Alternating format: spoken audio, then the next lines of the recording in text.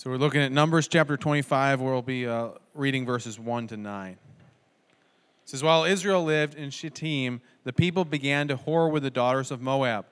These invited the people to the sacrifices of their gods, and the people ate and bowed down to their gods. So Israel yoked himself to Baal of Peor, and the anger of the Lord was kindled against Israel. The Lord said to Moses, Take all the chiefs of the people and hang them in the sun before the Lord, that the fierce anger of the Lord may turn away from Israel. And Moses said to the judges of Israel, Each of you kill those of his men who have yoked themselves to Baal of Peor. And behold, one of the people of Israel came and brought a Midianite woman to his family in the sight of Moses and in the sight of the whole congregation of the people of Israel, while they were weeping in the entrance of the tent of meeting. When Phinehas, the son of Eleazar, son of Aaron the priest, saw it, he rose and left the congregation and took a spear in his hand, went after the man of Israel into the chamber and pierced both of them, the man of Israel and the woman through her belly. Thus the plague on the people of Israel was stopped. Nevertheless, those who died by the plague were 24,000. Are there some realities, some truths that are so contrasting that they just kind of blow our minds sometimes? Like, for example, I dropped Stephanie off to work last week, and I drive down the road. I'm going back towards the thruway. I come up to this stoplight, and it's blinking red and it's green at the same time. Never seen anything like this before, and I'm like, what am I supposed to do? Am I supposed to just go through it? Am I supposed to treat it as a stop sign? Am I supposed to just stop and wait for the red blinking light to go away? Then as I got a little bit closer, it became yellow and blinking red. This got even more confusing. So am I supposed to treat it as a stop sign? Stop, what am I supposed to do? Then as I got there, it turned blinking red. So I'm like, all right, at least that's clear. It's a stop sign, treat it as a stop sign. And then I look to my right and see the other street where there's cars on. And so they had gotten there before me, so I'm waiting for them to go. They're not going. Apparently they had a red light. And so I'm like, I guess I just go through, hoping that doesn't turn green on this other side street. So I slowly make my way through there and got through that very confusing intersection. Doesn't make sense. Green light, flashing red light at the same time. There's some things that don't make sense morally. For example, there's a man named Dennis Rader. He was a leader in his church, Boy Scout leader. His family would have described him as a loving person. He was described as being a good father, a devoted husband. But he had a dark side. People outside of the family described him as angry, nasty, egotistical. And it was determined, they discovered that he was actually a serial killer. And this was so shocking because he was, for all intents and purposes, a good family man. While his wife was pregnant with his daughter, he actually was murdering people. He would go and he would pray with his daughter at nighttime, talk to her about godliness, and then go and murder families. It's just so stark, so contrasting to have someone who's a good family man and someone who's killing families at the same time. There's truths like that, realities that are just so contrasting, they just kind of blow our minds. I think that's kind of what happens in this passage. We look at this passage, and just to recap where we were, last week we talked about the story of Balaam and the donkey. And Israel was kind of on the warpath. Israel went and defeated the people of Bashan. They defeated the Amorites. And so they come to the plains of Moab, and the king of Moab, named Balak, thinks to himself, all right, Israel's going to take us out as well. So Balak comes up with this plan. All right, we're going to call this diviner, witch-type person named Balaam who has these spiritual powers, and we're going to get Balaam to come and curse the people of Israel. And so at first Balaam didn't come, and then he goes to Balak, and he's going to curse the Israelites. And we talked about what happened on the way. But then after that, Balaam gets to Balak. Balak's like, all right, curse the people of Israel. Curse them so that we'll be able to defeat them. And so Balaam tells Balak to offer these sacrifices, to put these different things together. And then Balaam gives this oracle, the speech, and rather than cursing Israel, he actually blesses Israel. Balak starts to get angry. Like, I brought you here, I hired you to curse Israel, but you blessed them. So Balaam opens his mouth. Again, it's blessing. 4 times, Balaam opens his mouth and gives an oracle of blessing on the people of Israel. And the way that Balaam blesses Israel is quite incredible. Look at a portion of the third blessing of Israel described in Numbers 24, 5-9.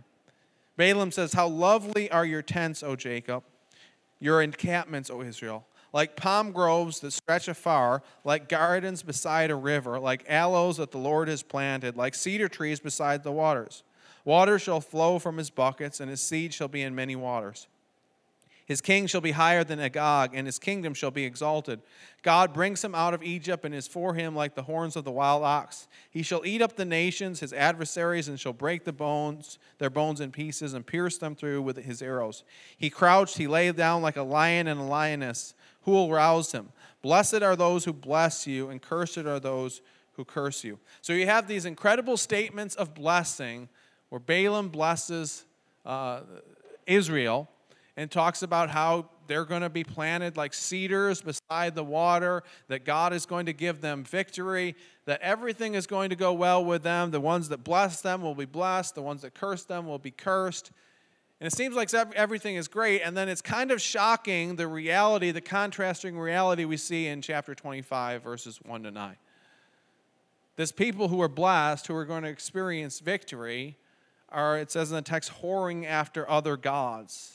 Whoring with the daughters of Moab, yoking themselves to the false god Baal. Then we see this judgment upon the people of Israel, and this plague comes upon them. We see this kind of weird episode with this man named Phinehas who kills a man and a woman. So how do we get there? How do we get from blessing, victory, to idolatry, sexual immorality, and ultimately judgment? Well, on the surface, it's kind of puzzling how we get there. But the scriptures give us kind of an indication of what transpired to bring Israel to that point in Revelation chapter 2, verse 14. Look at what it says in Revelation chapter 2. It says, "But I have a few things against you.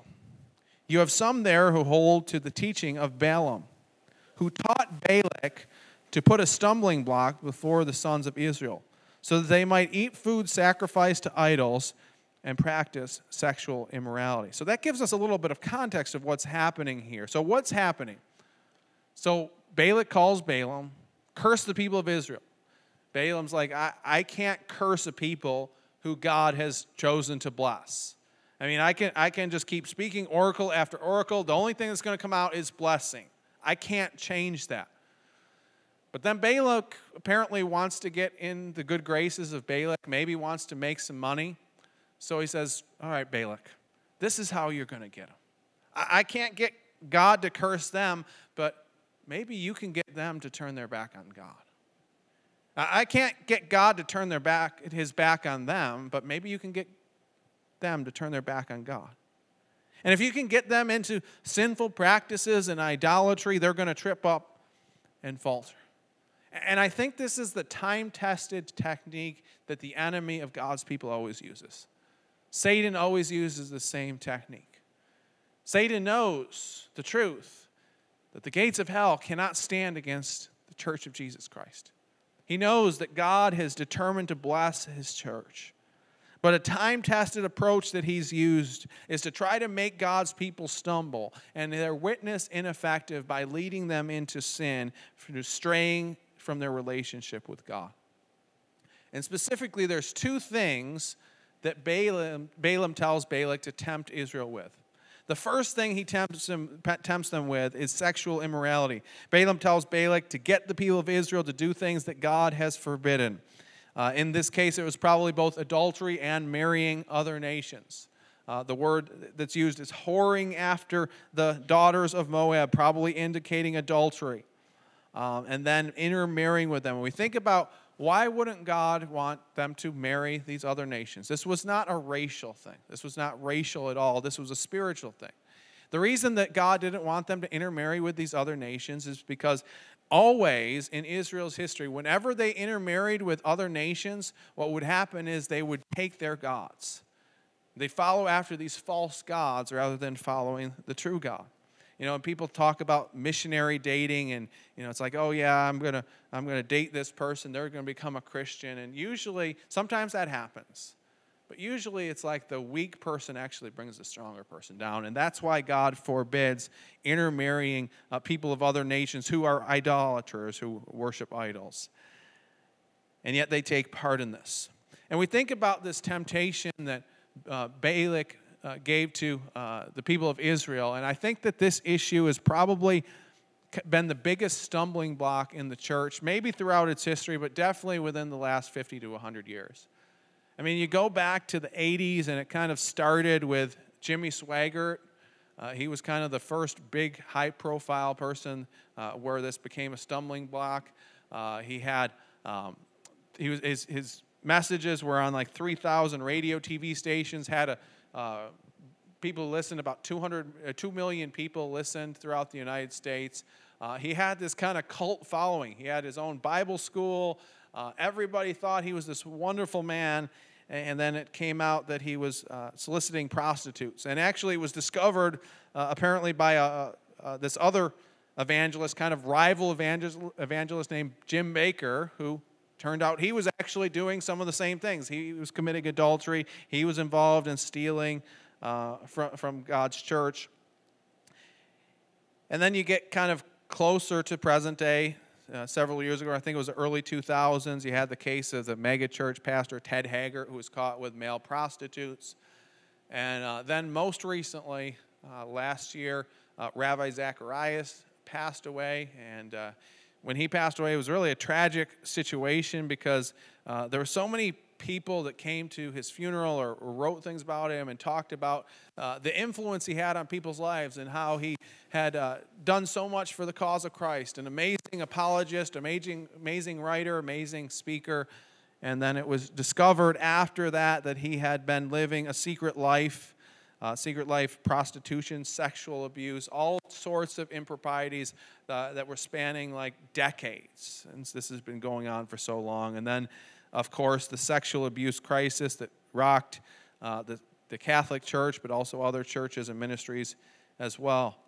It's been a huge stumbling block to the Church of the United States, and it's been something that the outside world looks upon and is like, how can what they say be real if this is the reality? Now we look at these things, it's like, that's a shame. It's a shame that these leaders would fall into sin and would kind of put a stain on the Church of Jesus Christ. And it's true, that is a shame.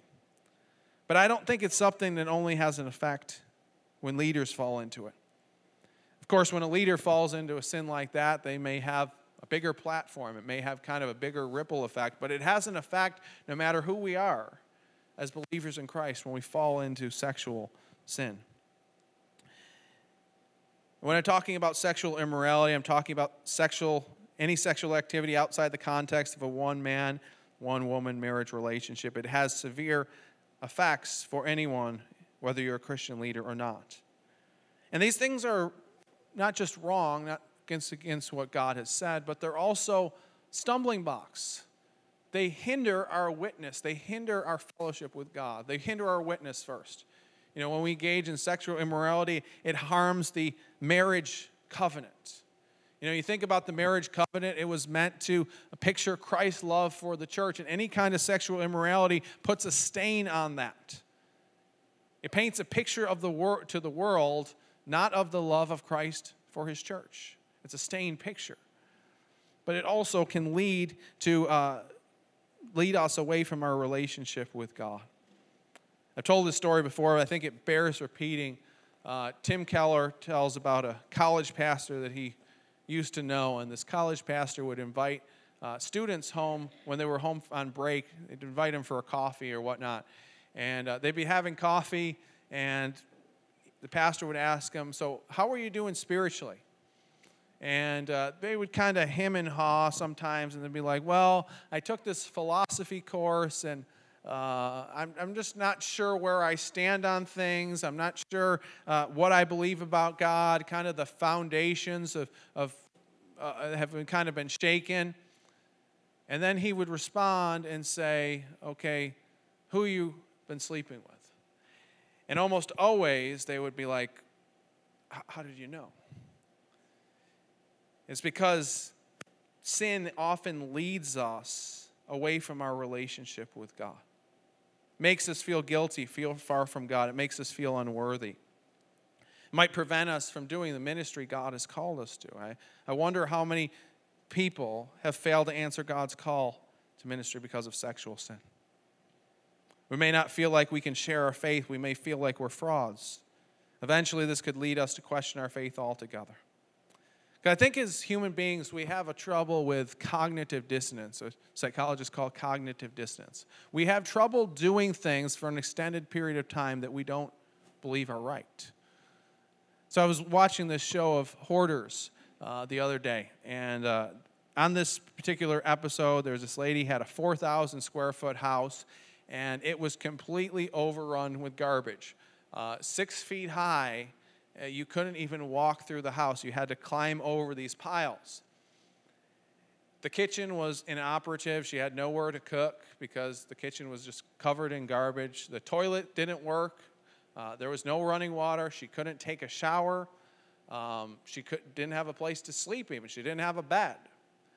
And so she's describing these things to the counselor and to these cleaning experts. And she had lived this way so long that she was trying to convince them that the way that she was living was actually good. She was saying, well, people say I don't have a kitchen, but I don't need a kitchen. I've never had a kitchen. I don't really even want a kitchen. And I know I don't have a toilet or a shower, and that might be nice to have a shower, but, you just make do with what you have. And I don't need a bed. I got a place to sleep. I find a place among the garbage to sleep. And she's just living in squalor, and somehow she's trying to convince herself and others that this was a good life. This is the way that she should be living. I think the same thing happens sometimes when we're living in perpetual sexual sin. We get to a place where we believe that the squalor that we're living in is the good life. The other thing this lady would do is she would try to argue with the counselor. She'd try to almost blame some of her problems on them, that they didn't understand, that they were trying to be mean to her. They were trying to push her around. And sometimes we can do that with God as well. We can get to a point where we say, God, you don't understand.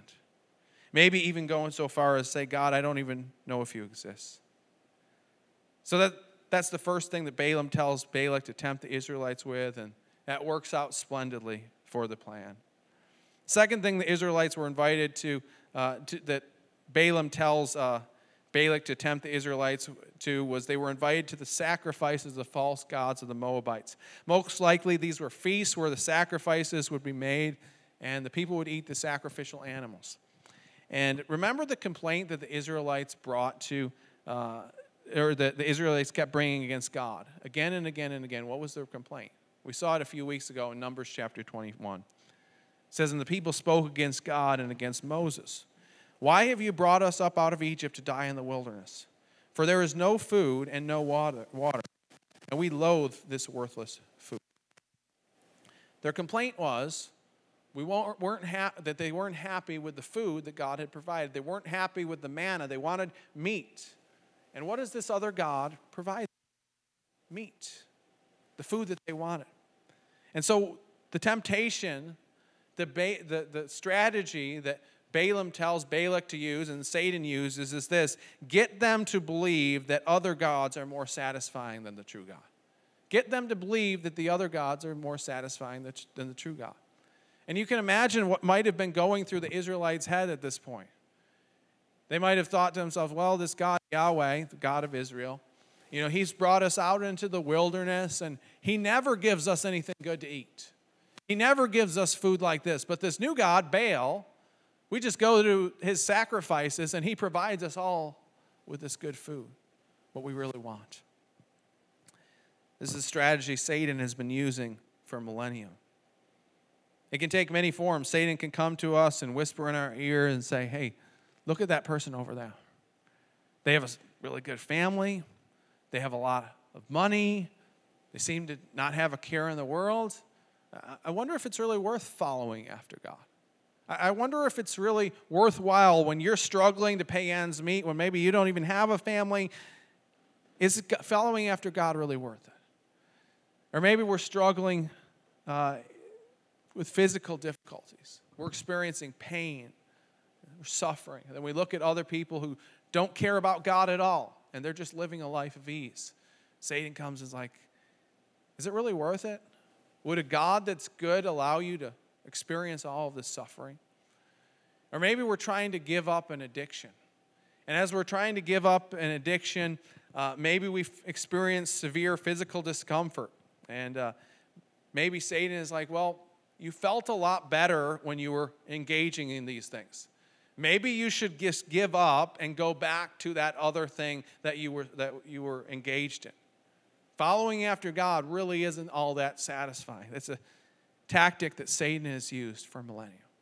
Get them to believe that other gods are more satisfying than the true God. We see that God is very angry with what happens in this passage. God's response seems a little extreme at first glance. If you just open up your Bible and look at Numbers chapter 25, it seems a little excessive, the punishment that he prescribes. But when you look at the whole book of Numbers, it makes a little bit more sense. Remember the story of Israel's history from being led out of Egypt. God led the people out of Egypt with a strong hand and outstretched arm. He parted the Red Sea, gives them the law on Mount Sinai. And when Moses is up on Mount Sinai, what are the people doing? They're building an idol to a false god, after God has just delivered them from Egypt. We see that they stage a rebellion against Moses and against Aaron.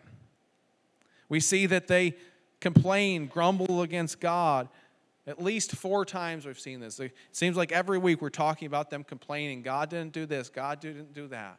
They don't believe in God's provision and God's protection. They don't believe that God could really bring them into the promised land. And so now they're engaging in blatant idolatry, have forsaken the God who has been their rock, their protector, provider. And God orders for all the heads of the people people of Israel to be put to death. And this doesn't happen for some reason. Apparently, it may have been that Moses didn't have the authority to do this. Moses, how is he going to put the heads of the people to death? They were the heads of the people. They were the ones with the power, the authority. And so he says, just put the people to death who are engaged in these things. And apparently they don't do that, and a plague comes upon the people of Israel. And really what's happening here is Balak is getting what he wants. He knows he can't get God to curse them, but literally Israel is destroying itself. They're turning away from the one who is their source of strength, and they're turning to idols, and it's become a stumbling block. And I think the same thing is true for us. Since Satan can't convince God to turn his back on us, he'll try to get us to turn our back on God, and in the process experience the consequences. Since Satan cannot convince God to turn his back on us, he will try to get us to turn our back on God and experience the consequences. See, when we stray from God, whether that's through sexual immorality or idolatry, there are consequences. And for those of us who are believers in Jesus, there may be severe discipline for us. Sometimes it will start off kind of small. God will kind of give us a gentle nudge. You need to change. You need to repent. And then if we don't listen, it gets a little bit stronger and a little bit stronger. And if we're a believer in Jesus, there's nothing that is too much. He will turn us back. He will put us back on the right path. Just like a mother disciplines their child, God will discipline us so that we go on the right path. But sometimes people say, well, I'm saved, I'm a Christian, doesn't matter if I turn my back on him or not. Doesn't matter what I do after I become a Christian. I can just do what I want. I'm sorry to say, if that's the case, we're probably not Christians. 1 Corinthians 6, 9-10 says this, or do you not know that the unrighteous will not inherit the kingdom of God? Do not be deceived, neither the sexually immoral, nor idolaters, nor adulterers, nor men who practice homosexuality, nor thieves, nor the greedy, nor drunkards, nor revelers, nor swindlers will inherit the kingdom of God. So we think about this, and it's like, wait a minute. I thought that we were saved by grace through faith. But this text is saying if you live in perpetual sin, perpetual idolatry, then it shows that you're not a believer. So does that mean I can lose my salvation? I don't think it means that at all. If you're a believer in Jesus, if you have faith in him, God's going to keep you on the right path. And you're going to go off and go your own way sometimes, and God's going to say, oh no, get back. But if you're just perpetually walking away from God, that's the trajectory of your life. I'm not talking about sin here and there. We all struggle with sin. If the trajectory of your life is walking away from God, then we don't know him. I mean, that's just what the scripture teaches. It's almost like, if you imagine a man's married to a woman, the woman perpetually cheats on him. And if you want a real-life example of that, look at the book of Hosea. And the husband keeps calling her home, and if she comes home, then he'll welcome her back as his bride. But if she chooses to never come home, then that marriage doesn't exist. That marriage isn't real. And so there's a stern warning for those who would presume upon the grace of God. If we walk away from him forever, then we will be lost. It's a sober warning that we need to return to the source of life. If you've never entered into a relationship with him, to turn to him in repentance. But there's also an incredible reminder of grace in this passage. I love what we see here. It's kind of strange when you read what happens, but the way that the Bible kind of brings it together, it just kind of blows my mind. And really, when I was thinking about this passage this week, it's like you can't make this up. I mean, someone couldn't make these details up.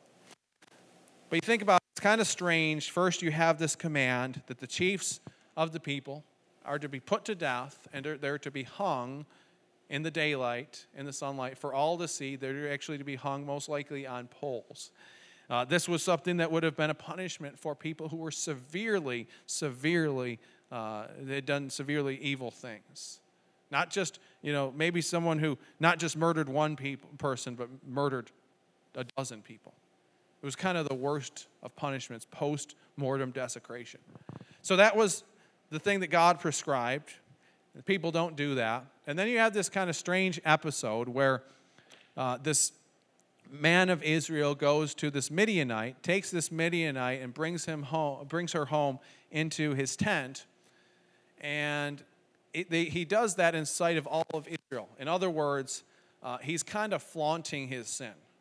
Now remember, God's bringing judgment upon the people. There's a plague. God has spoken against what is happening. And you have this Israelite just kind of goes and flaunts his sin, brings this woman into his tent. And apparently everybody's okay with this except for a man named Phinehas, who is a descendant of Aaron. And Phinehas goes and he spears this man and woman, kills them. And in the process, the plague is averted.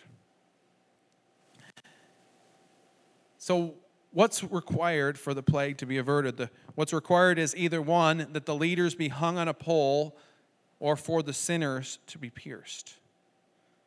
And what happened to Jesus? Jesus, he was hung on a tree. He was given the punishment for the worst of sinners. Look at what it says in the book of John. John 19:33-34 says this. But when they came to Jesus and saw that he was already dead, they did not break his legs, but one of the soldiers pierced his side with a spear, and at once there came out blood and water. Jesus was hung on a tree. His side was pierced for sinners so that the plague of sin could be removed.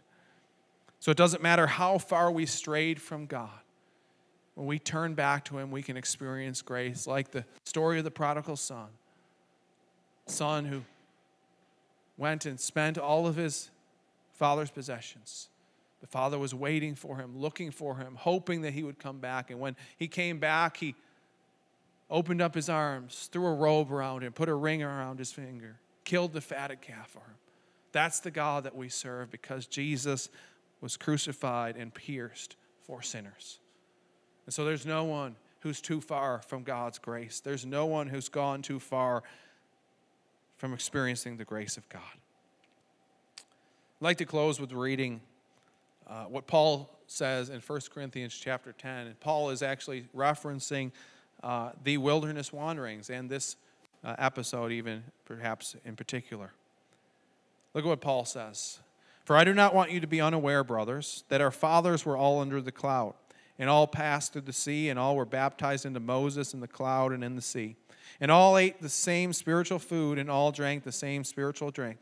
For they drank from the spiritual rock that followed them, and the rock was Christ. Nevertheless, with most of them God was not pleased, for they were overthrown in the wilderness. Now these things took place as examples for us, that we might not desire evil as they did. Do not be idolaters as some of them were, as it is written, the people sat down to eat and drink and rose to play. We must not indulge in sexual immorality as some of them did, and 23,000 fell in a single day. We must not put Christ to the test as some of them did and were destroyed by serpents, nor grumble as some of them did and were destroyed by the destroyer. Now these things happened to them as an example, but they were written down for our instruction, on whom the end of the ages has come. Therefore, let anyone who thinks that he stands take heed lest he fall. No temptation has overtaken you that is not common to man. God is faithful, and he will not let you be tempted beyond your ability. But with the temptation, he will also provide the way of escape that you may be able to endure it. And here's the point.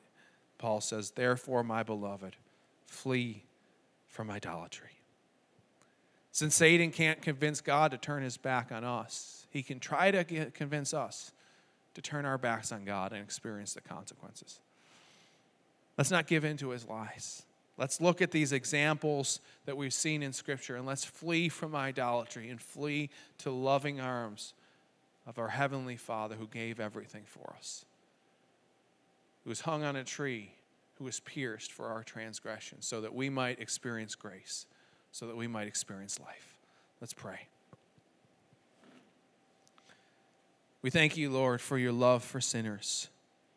We thank you that even though we are all like sheep who've gone astray, that you paid the ultimate price. Your body was broken. A spear was put through your side so that we might experience life. Lord, help us to flee from anything that would keep us from you. Flee from idols. Help us, Lord, not to give in to the temptation of sexual immorality and thus cause a stumbling block both for ourselves and for the witness of the body of Christ. Help us, Lord, to not buy into the lie of the enemy. When the enemy comes and tells us that other gods are more satisfying, help us to believe by faith the truth that your ways, that your person is better than anything we might experience in this life. That you're better, you're greater than any other gods. Lord, give us the strength. Lord, we all fall short of your glory. We all, like sheep, have gone astray. Lord, help us. If we've gone astray, help us to repent today, to turn back to you. And as we do that, we know that we'll find life. We'll find grace in your arms. In Christ's name I pray. Amen.